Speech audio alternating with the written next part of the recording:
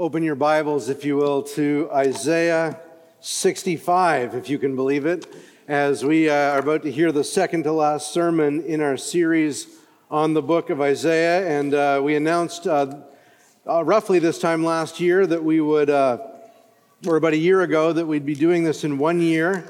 And many of you doubted that it would be possible, and I doubted that it would be possible, and yet here we are.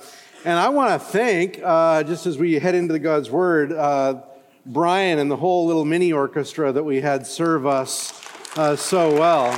Amen. Amen. I believe it was Peter Kreft who said that I know God exists because the works of Johann Sebastian Bach exist. And essentially what the argument is there, because there's beauty, it's a witness to the reality of God. And what a great blessing that we can have people giving us this kind of musical beauty to remind us of the glory of God. I want to say just a brief word, without deprecating the amazing work of all of the sisters, that men, if you can sing in the choir, you ought to. And if you can...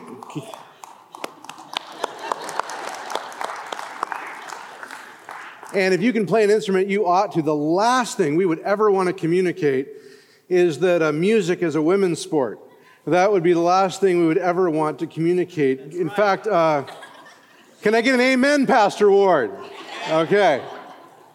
And it's an amazing thing, actually, male and female singing with soprano, alto, tenor, and bass is actually one of the most beautiful witnesses we can give to the glory and beauty of gender in a culture that's awfully confused about that reality. So if you can sing, men, you ought to. And if you can play an instrument, we would love for you to as well. And all kind of caveats about how you don't actually have to. But please do. We would love to see more and more of our brothers doing that. Isaiah chapter 65, verse 17. As you turn there, I'll tell you one more thing. Good news in our family. As we speak, my oldest daughter, Jordana, is getting on a plane in Maputo, Mozambique, and we're looking forward to having her home tomorrow around supper time. So thank you for your prayers over these months as she's been serving there with one of our IMB families. Isaiah chapter 65, verse 17. For behold, I create new heavens and a new earth. This whole passage is future-oriented. Much of it, if not all of it, looking forward to the future and eternal state of those who believe in Jesus. For behold, I create new heavens and a new earth, and the former things shall not be remembered or come into mind. But be glad and rejoice forever in that which I create. For behold, I create Jerusalem to be a joy, and her people to be a gladness. I will rejoice in Jerusalem and be glad in my people. No more shall be heard in it the sound of weeping and the cry of distress. No more shall there be in it an infant who lives but a few days, or an old man who does not fill out his days. For the young man shall die 100 years old, and the sinner 100 years old shall be accursed. They shall build houses and inhabit them. They shall plant vineyards and eat their fruit. They shall not build and another inhabit. They shall not plant and another eat. For like the days of a tree shall be the days of my people, shall the days of my people be. And my chosen shall long enjoy the work of their hands. They shall not labor in vain or bear children for calamity, for they shall be the offspring of the blessed of the Lord, and their descendants with them. Before they call, I will answer. While they are yet speaking, I will hear. The wolf and the lamb shall graze together. The lion shall eat straw like the ox. The dust shall be the serpent's food. They shall not hurt or destroy in all my holy mountain, says the Lord. Father, we come before you and ask you desperately but expectantly that you would come by your Holy Spirit and give us a spirit of wisdom and of revelation into our eternal hope.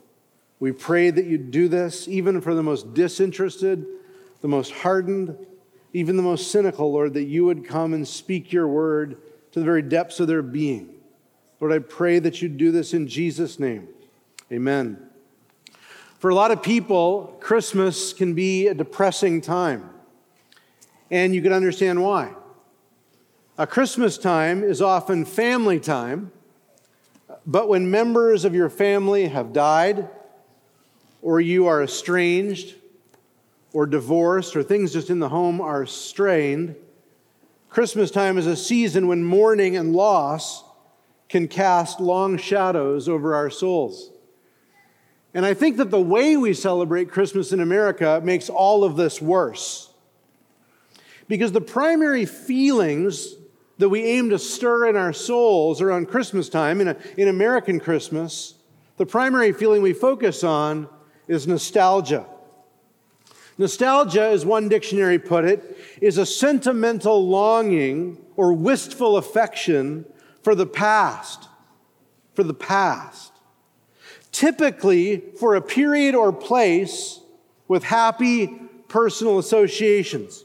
Christmas music and Christmas marketing are geared to turn the nostalgia meter in our souls all the way up to 100. The radio stations get us dreaming of a white Christmas, or if you follow Paul McCartney, simply having a wonderful Christmas time. Advertisements offer us products that will fill a child with wonder and maybe rekindle some wonder in our souls as well. Norman Rockwell paintings remind us of a simpler time that Christmas is supposed to take us back to. But unfortunately, nostalgia actually makes mourning worse. Nostalgia actually puts salt on the wound of sadness. Nostalgia looks back and highlights what you lost or wishes for a past that honestly never even existed. Nostalgia makes us long for realities that are only getting further and further away. Nostalgia sets our affections on memories, affections that have been ripped out of our hands as the future moves us further and further away from the past. I think nostalgia, with its focus on wistful longing for the past, is one of the reasons Christmas can be so depressing for so many people. The biblical focus of Christmas doesn't make mourning worse. The biblical focus of Christmas comforts those who mourn. It doesn't sink people further into depression. It actually points forward into the future where all those who mourn will have every tear wiped away. When Jesus was born in Bethlehem, it wasn't so he could set up a nostalgic scene around the manger. He wasn't born for a photo op. He had come to destroy death, to live a life that had never been lived before, a perfect life that would be offered in sacrifice for others. He came to offer his life for others on the cross. That focus on Christmas time doesn't bring your loved ones back. It doesn't erase every divorce or every painful memory, but it does promise a time when every grief will be forgotten. Every tear will be wiped away.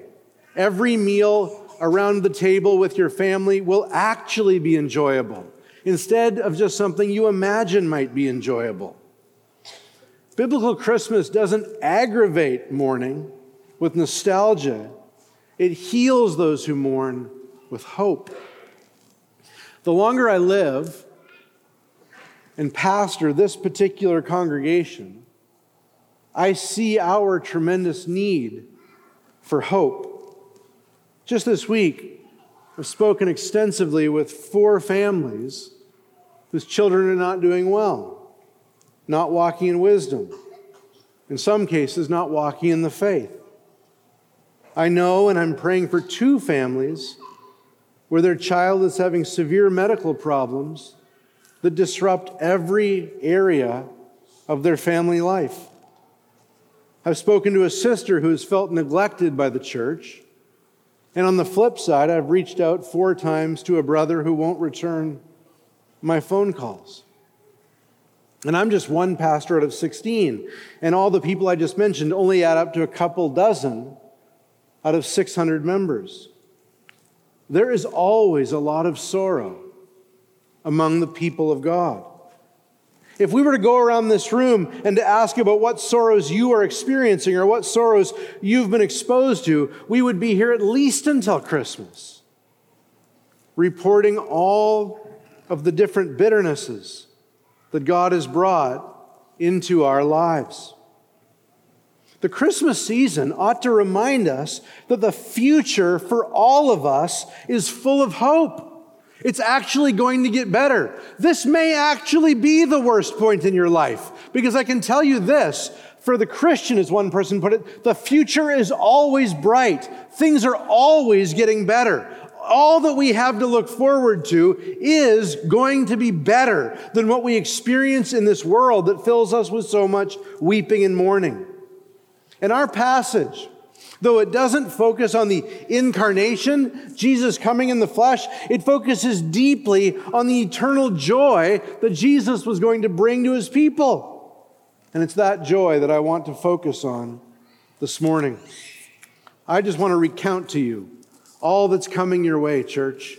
Believers, I want to tell you all the things that is going to make your eternity so very happy. Think about this. If you live to be 120 years old, an awfully long time, in the scope of eternity, it won't even be like the time between your birth and your first diaper change. Eternity will fill the ages and the years of the people of God. First, notice in this text that we will spend eternity in a new creation. We will spend eternity in a new creation. Verse 17, for behold, I create new heavens and a new earth. Notice this, that what God is planning for the future is not something unrecognizable to us today. It's not something foreign. It's not another dimension. It's not, I used to know how to live in a world of sky and grass and mountains and trees, and then I entered the other side. That's not the biblical picture of heaven at all. It's something very familiar. It's a new heaven and a new earth, which means you're supposed to fundamentally be able to picture what's coming. Very often when you talk to Christians, they're not excited about heaven because they can't imagine it, because they've got it in their mind that it's something utterly different than what we've experienced in this life. But no. It is something very similar to what we've experienced in this life. It is a new heaven and a new earth with food and wine and drink and all of the good things that fill this life with goodness now. What makes it new is that sin has been utterly eradicated. Do you ever have a favorite shirt? The kind of shirt you could be casual in and be dressy in, and then all of a sudden this perfect shirt that was always just the perfect shirt for every occasion gets a stain right in the middle. And you remove it a lot, but not enough for it can ever be the perfect shirt again. It's always got that almost stain right in the middle. And if you could just get it out, it would be the perfect shirt again. That's how God will make the world new.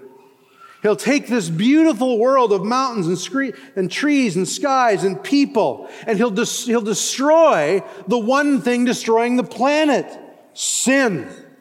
When Peter quotes this very verse from Isaiah chapter 65, he says in 2 Peter, according to God's promises, we are waiting for a new heavens and a new earth where righteousness dwells. That's what makes it different. That all the sin is burned out, but all that is good remains.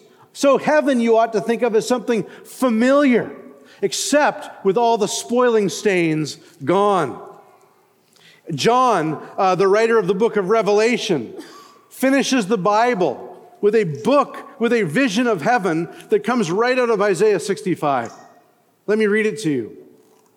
Then I saw a new heaven and a new earth, for the first heaven and the first earth had passed away, and the sea was no more. You might be going, the sea is no more. Ryan, I thought you said it was going to be just like this earth, but if there's no sea, that's very different. Well, he's speaking poetically. We know there'll be water in heaven because we're told about a river of life that really feeds a tree for the healing of the nations. There'll be water. But the sea, in John's mind, was an image of chaos, an image of tumult. And basically what we're being told is there will be beautiful creation minus all the chaos, minus all the drama, minus all the difficulty, minus all the sin. And I saw, he says, a new heaven and a new earth, for the first heaven and the first earth had passed away, and the sea was no more. And I saw the holy city, pictures heaven as a holy city, a new Jerusalem, coming down out of heaven from God, prepared as a bride adorned for her husband. Now, there are few things on the planet that spend more time trying to make themselves look good than a bride on her wedding day. She calls her one friend who knows just how to do hair and her other friend who knows just how to do makeup, and there's been a large selection process for just the right dress. And we're told that heaven will kind of have that kind of attention to detail, that it will be God having prepared a place for us to live with the same kind of preparation that a bride gives to her own self on her wedding day. That's where we're going to live forever. Some of you have moved into neighborhoods and you look at different features of the neighborhood and you think, man, no city planners were involved in the process of putting this together. In fact, I don't think anyone, maybe a committee designed this. But the new Jerusalem will be designed by God as a bride, perfectly adorned for the pleasure of her husband. And they will be his people, and God himself will be their God, and he will wipe away every tear from their eyes, and death shall be no more. Neither shall there be mourning, nor crying, nor pain anymore, for the former things have passed away. Imagine all the things in this life that scream, you're so close to satisfaction, without all the things that take it away. Then you're getting close to what it looks like to live in a new heavens and a new earth forever and ever. Second, notice bad memories will be gone. This is very precious. Bad memories will be gone. He says first, Isaiah 65:1, that he makes a new heaven and new earth. And then if you look at the end of that very verse, it says, for the former things shall not be remembered. And if you look back to verse 16, you might even see, because the former troubles are forgotten. God plans to take away our bad memories. I'm not sure that that will mean that we have no memory of the things on earth, but more than all the stains of sin will be gone from our memories. As John Oswalt puts it, all the ways in which sin has stamped this world with its own deformed image will be wiped away, not only from reality, but even from memory. They will not, it says, come to mind. On a recent trip, my family and I listened to the life story of World War II Air Force Captain Louis Zamperini. Am I saying that name right? Louis Zamperini, who went down in his plane in World War II, spent, I think, 5 weeks on the ocean in shark-infested ocean.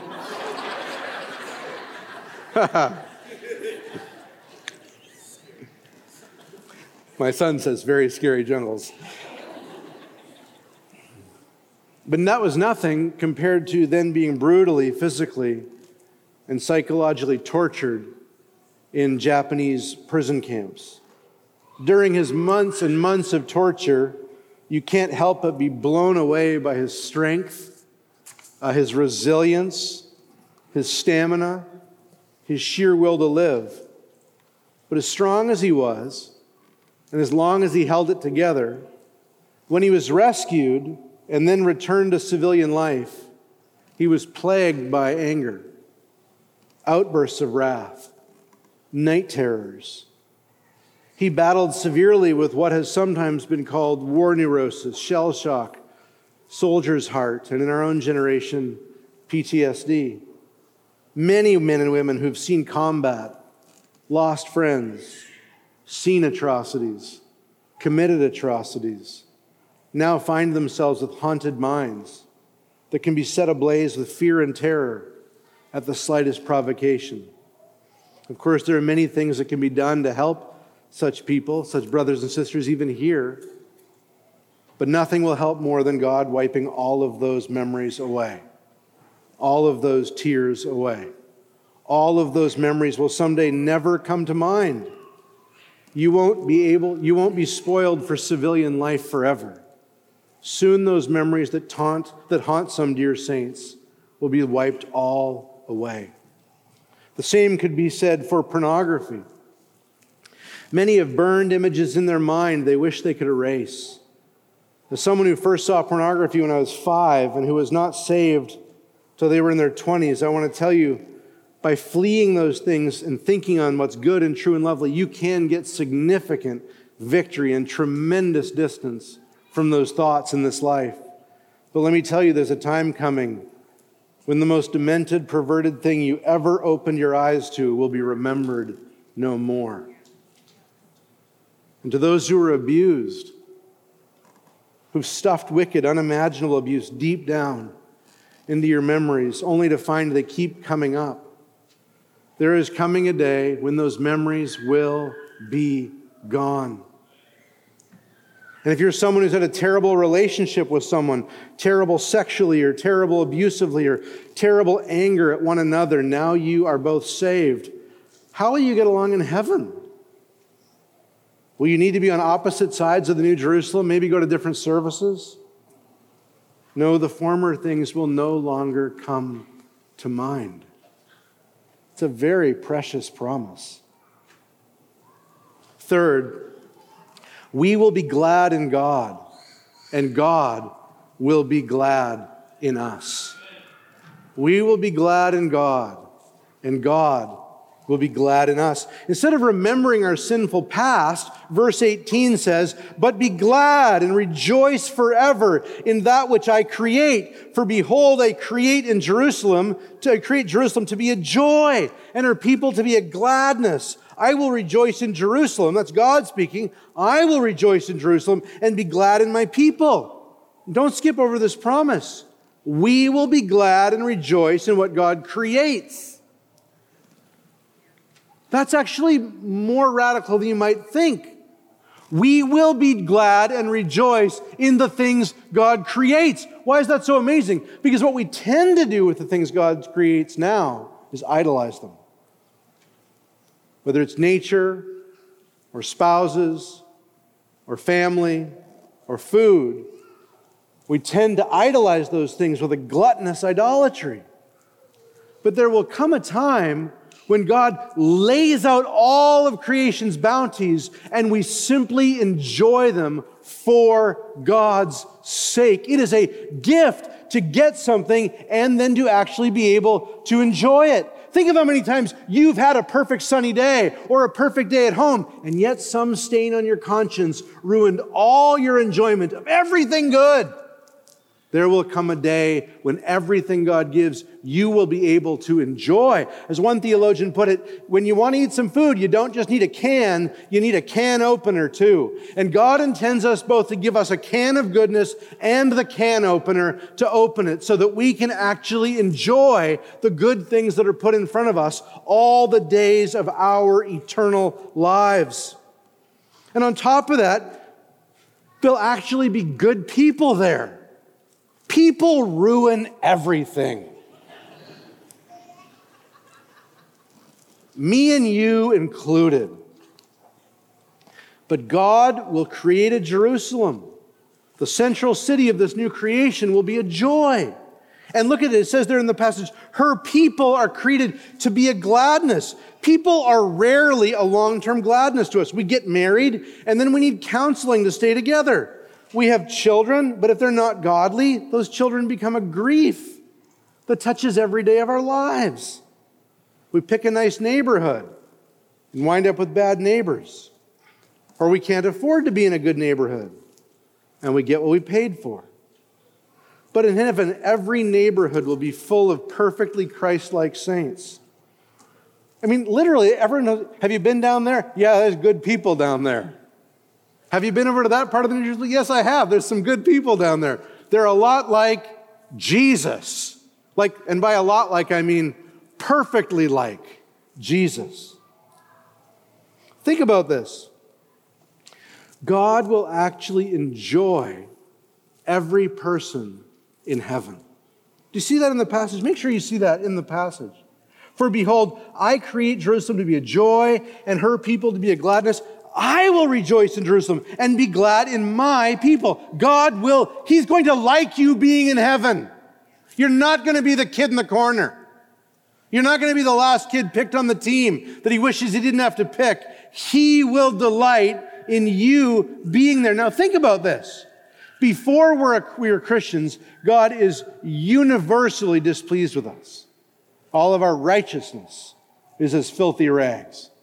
Every moment of our existence provokes his wrath. Then he covers us in the righteousness of Christ. He saves us. And he delights in us for Christ's sake. Our status before God, our standing before God is that we stand in Christ. And he delights the little beginnings of Christ-likeness that are in us. But we all know there's still much that displeases him about us. Yes, we have a perfect standing. And yes, he delights to see every measure of grace that's coming up in our lives. But the fact is, there's a reason he disciplines us, that we might share in his holiness. Because we don't fully share in his holiness this side of heaven. There are things that displease him. There are ways that we can, to use the language of Ephesians, grieve the Holy Spirit. But by the time you get to heaven, you will have seen Jesus. And the thing about seeing Jesus face to face is that you become exactly like Jesus when you see him face to face. You ever notice how married couples start to look like each other? Well, there's something eternal going on there. When we see our bridegroom's face, we will be just like him. And when we're just like him, we will be the most delightful thing God has ever seen. Remember what he calls his son? This is my beloved Son, with whom I am well pleased. And that will be his chorus over us for all eternity. He will delight over us, Zephaniah says, with loud singing. And you won't ever do anything that displeases him. You won't ever have a bad day. You won't ever slip up. You won't ever be tempted to slip up. You will have nothing but a full orientation to do whatever he pleases, and everything available to do will be things that please him. And every single act and attitude that ever forms in our soul will only broaden the smile on God's holy face. We will be glad in God, and God will be glad in us. Fourth, there will be no more sirens and no more calls to 911. If you look at verse 19, the last half, it says, "No more shall they be heard in it." That is in heaven, in the New Jerusalem, in the new heavens, the new earth. The sounds of weeping and the cries of distress. Weeping is everywhere in this world. When the mother hears the police sirens blare and learns her son has been shot, when a young wife learns her husband has been unfaithful, when the tornadoes roar and you crawl out of your house but your loved one doesn't, when a mother and father are yelled at and dishonored by the child they love, when the Spirit gives a Christian a fresh look at the depth of their sin, we weep and feel distress. And all of these create weeping and distress, but not for long. No more shall be heard in it the sound of weeping and the cry of distress. You know, there are some jobs I can see immediately transferring over into heaven. Farmers, managers, builders. It's easy to see what they do going straight from earth to heaven. But doctors, police, pastors, I think we're going to have to pursue a new vocation. There will be no more need for anything that's dealing purely with the distressing, tear-producing effects of the fall. But I don't care. Retrain me for whatever. As long as you can be there, enjoying the glory of God. Fifth, there will be extremely long life. There will be extremely long life. Now, I have to tell you before I read these verses, they are the center of a lot of end times debate. I don't know if you ever had this experience during COVID where you met someone and you only ever met them with their mask on, and then at some point in time they pulled their mask down and you're like, that's not where I thought that was going. And so that's how this sermon is going to be. You thought it was going one way, but now it's going a completely different direction, because we are in a verse here that is one of the most misunderstood, or not misunderstood, I'll just say hard to understand. I'll just call it hard to understand. That's more neutral. One of the most hard to understand verses in all of Isaiah chapter 65. Let's read the verses and then you'll understand why I need to spend some time explaining them to us.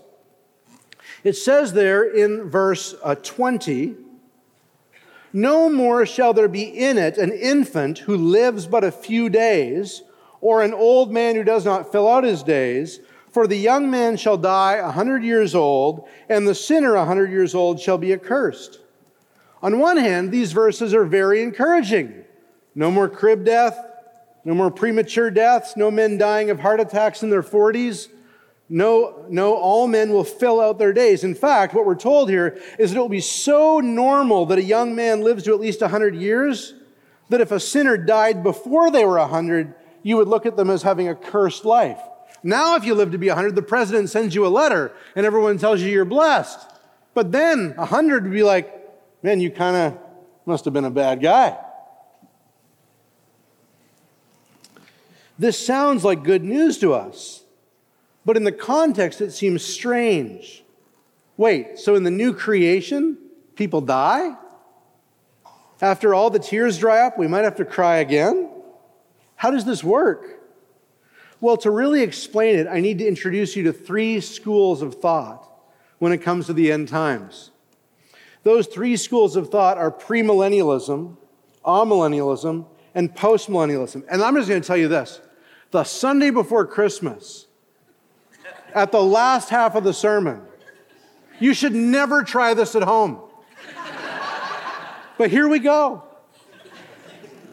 Those three schools of thought are premillennialism, amillennialism, and postmillennialism. If you understand a little of these three schools, and I should say that all of these positions are held by true believers. In fact, true believers in this very room. But if you understand these three schools of thought, you can see how people make sense of this difficult passage. So first, let me explain premillennialism. Premillennialism. Classic premillennialism believes there will be an eternal state. And in that eternal state, the new heaven and the new earth, so you can kind of equate eternal state, new heaven and new earth. In that eternal state, there will be an eternal period where sin is gone, death will be gone, we will live with Christ forever. If we're believers, and if we're not believers, we will be banished to hell forever. Premillennialists believe that the same thing that amillennialists and postmillennialists believe about that eternal state. All three of these groups agree. Anyone hear that? We're emphasizing similarities here first. Premillennial Christians, amillennial Christians, postmillennial Christians, these three different ways of viewing the end times, they all believe that it all pans out the same, which is why sometimes you may have heard someone call themselves a panmillennialist. They believe it'll all pan out in the end. The end result for every believer who believes the Bible is There's an eternal heaven, an eternal hell. That eternal heaven is a new creation, a new heaven, a new earth, sin-free, death-free, pain-free. And that eternal hell is eternal punishment with weeping and gnashing of teeth. The premillennial believer sees a 1,000-year period between where we are now and that eternal state. You follow me? Between where we are now, after Jesus died on the cross, rose from the dead, and that eternal state, there's going to come a millennium, a period of 1,000 years. And Jesus is going to come, now this is where it gets really fun, pre the millennium. He's going to come before the millennium. So you're walking through history, just as we are now. Jesus returns, and when he returns, he'll have a 1,000-year reign where he literally reigns as the King of David in Jerusalem, over a world full of resurrected believers and unresurrected unbelievers. At the end of 1,000 years, he will judge the world and usher in the eternal state. So the premillennial believer, everyone know that? You got that one mastered? Your confidence is inspiring. The premillennial believer looks at Isaiah 65 with people living to be 100, and it's wonderful, but then dying. Says that's not the eternal state. That's going to happen in that millennium. That millennium will be a wonderful season, better than life is now. Jesus is president, not anyone else. And in that time, there will be longevity like we've never seen, but still death. And after that 1,000-year state, there will be an eternal state where how much death will there be? 0. Amen. So that's premillennialism. Amillennialism is a little different. Amillennialism is a little different. Do we need to stand up? We good? Everyone stand up. Everyone stand up. There you go. Stretch out. Follow Sam. Sam's got some stretching exercises he wants to show us. There you go. Thank you, brother. Have a seat. Keep your blood flowing. Amillennialism. Premillennial Christians are saying Jesus will come back, and then there'll be a literal 1,000-year reign. Amillennials say there's no literal 1,000-year reign. There's none of that. No literal millennium. Like atheists say there is no God, and like apolitical people say they're not into politics, amillennialists are saying there's no millennium. Okay, so amillennialists, they go to the classic premillennial text. They go to the text that's just classic for premillennialists, and they read it a different way. Let me show you what I mean. So Revelation 20 is that classic passage. The only time in the Bible we actually have this word or this idea of 1,000 years, this where it's spelled out. There'll be this millennium. There'll be this 1,000 years. And the amillennialist reads this text differently than the way their premillennial brethren read it. Here's the passage. Revelation chapter 20. Then I saw an angel coming down from heaven, holding in his hand the key to the bottomless pit and a great chain. And he seized the dragon, that ancient serpent, who is the devil and Satan, and bound him for 1,000 years, and threw him into a pit, and shut it and sealed it over him, so that he might not deceive the nations any longer until the 1,000 years were ended. After that, he must be released for a little while. Okay, so here you are, you're a premillennial Christian, and you read Revelation 20, and you go, what's that saying? It's saying that sometime in the future, there will be a literal 1,000 years where it'll be different than now. Satan will be bound, and at the end of that 1,000 years, Christ will come back. There'll be a Armageddon kerfuffle, and then the eternal state will begin. If you're amillennial, you look at that and you go like this. Listen, this is the book of Revelation. We don't need to be taking 1,000 years literally.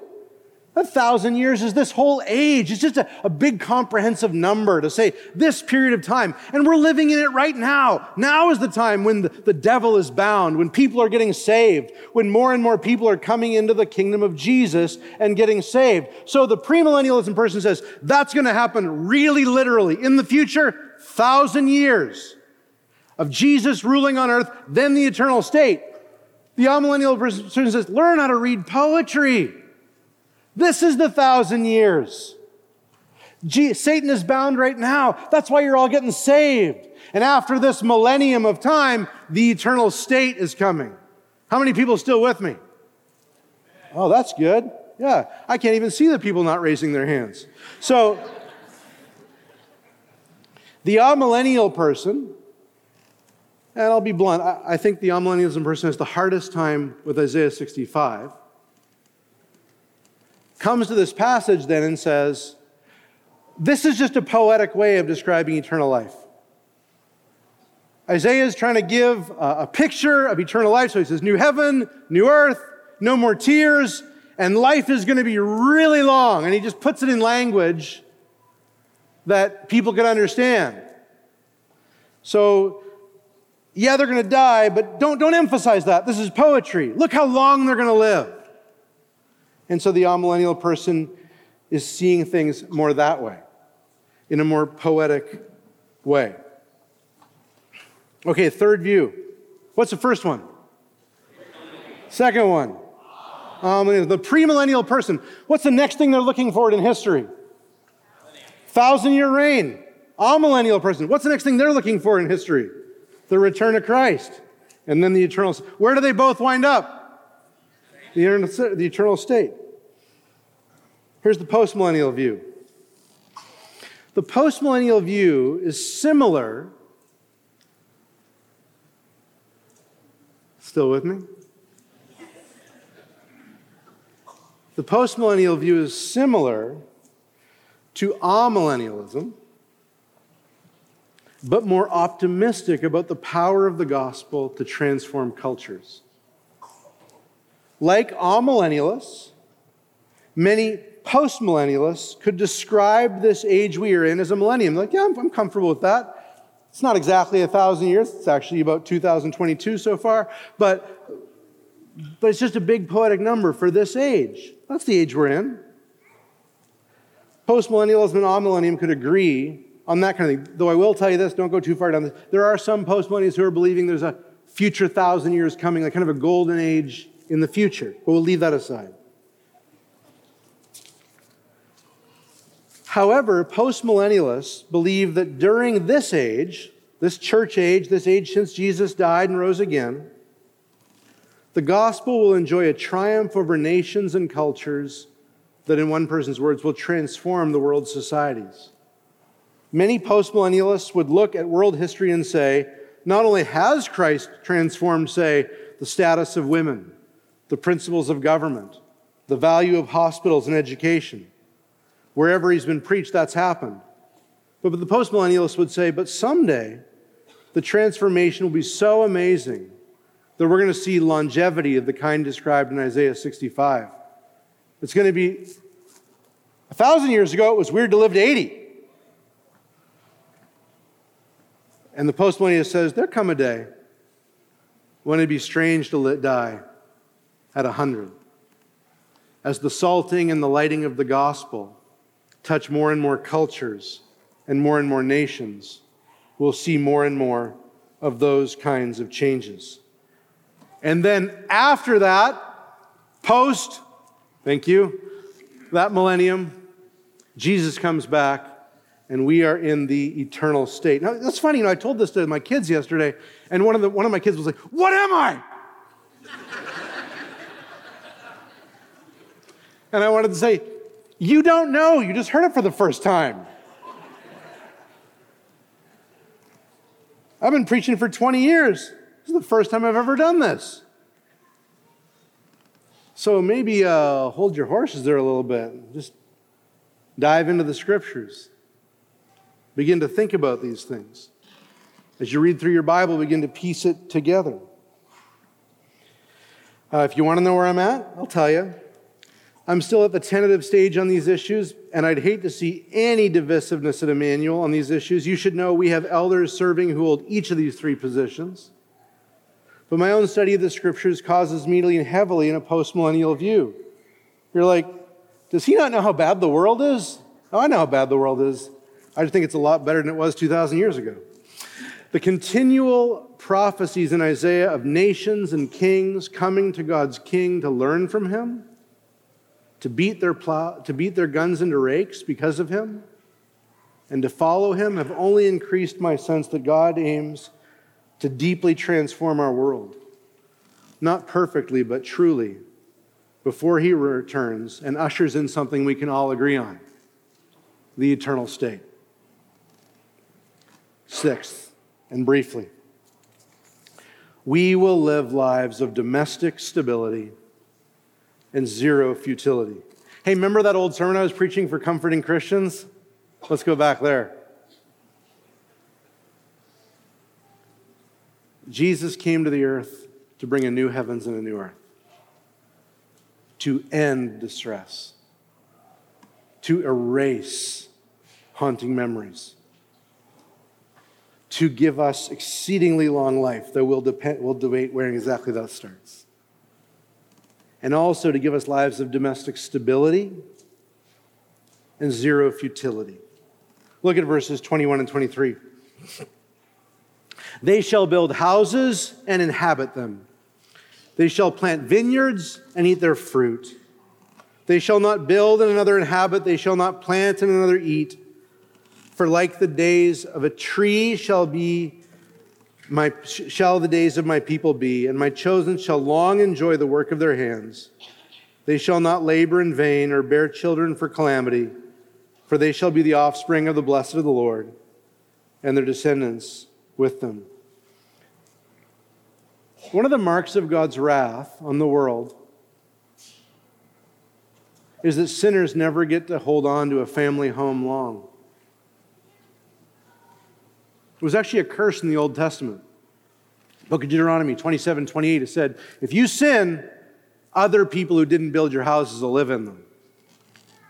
If you sin, you can plant a cucumber all you want. It'll be somebody else who eats it. And that's what happened to Israel. They built up Israel, and the Babylonians got to live there. It's what happened to the Canaanites. They sinned for so many centuries that Israel came in, and they wound up living in houses they did not build and drinking from wells they did not dig. The history of Romania is like this. Throughout the history of Romania, the Turks kept pressing north, taking the crops of the Romanians, keeping them in poverty all throughout their history. Because one of the marks of being in a sinful world is that we're constantly being tossed out of our homes. Think about how many times you may have paid your $5 or your $50 to go visit the so-and-so home, the so-and-so house. Some rich guy owned a big house and now you're touring it. Why doesn't he live there? Divorce, bankruptcy, civil war, all kinds of things. There's a reason why Downton Abbey is available to be a movie set. Right? It's not completely occupied by the home. But in heaven, it won't be like that. The homes we inhabit in heaven will be ours forever. You'll always be from your place. Always be with your people. If you plant a cucumber in the garden or a tomato in the garden, the deer won't eat it, and the invading hordes next door won't eat it either. This life has so much futility, doesn't it? There's so many things we do. I know people who, for a living, they write research papers no one ever reads. There are teachers in this room who literally teach dozens of students who do not listen to a word they say. We pour into our kids and then hope they'll appreciate the labor we've given for them. But so much is futile. But not in heaven. Not in heaven. And in fact, not on earth either. Because 1 Corinthians 15 tells us our labor now is not in vain because of the resurrection. Somehow there will be a continuity between what we plant, how we invest in this life, and what we receive and live amongst in heaven. There's a great continuity between the new heavens and the new earth, and this heaven and this earth. One last thing, and then I really will sit down. Heaven will have intimacy with God like you've never known before. Listen to this verse. Verse 24. Behold, they call and I will answer. While they are yet speaking, I will hear. You're like, hey, Lord, I know what you want. I got that. Hey, Lord. No, I got that too. But I got that too. But what? I already thought about it. How different is that than your prayer life now? We go on crying out, how long?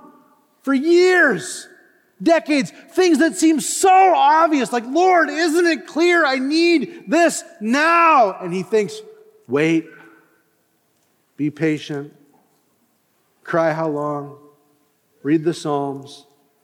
Heaven will be, Lord, I got it. I already put it in your bedroom. It's there. Just go. This is incredible. Some of you, some people are like that, right? You're like, hey, I was thinking, like, I already thought about it. And I already did it all. And you're like, you're different than me. You're amazing. And here God says, they will call, I will answer while they're yet speaking. I will hear. And all of this happens in a place where wolves aren't tearing lambs apart, lions aren't destroying oxes, the serpent is reduced to the dust, and there's only peace in God's holy mountain. That's why Jesus was born. That's what Christmas is all about. You may have lost loved ones, you may have lost dreams, but that's the hope Christmas brings. It doesn't point us back with nostalgia, but it points us forward to hope in the future. Father, we come before you. We ask you for your grace, that we might have a spirit and of wisdom and of revelation, the knowledge of you, that we might know the hope that lies before us. Bring that home this Christmas season to us. In Jesus' name, amen.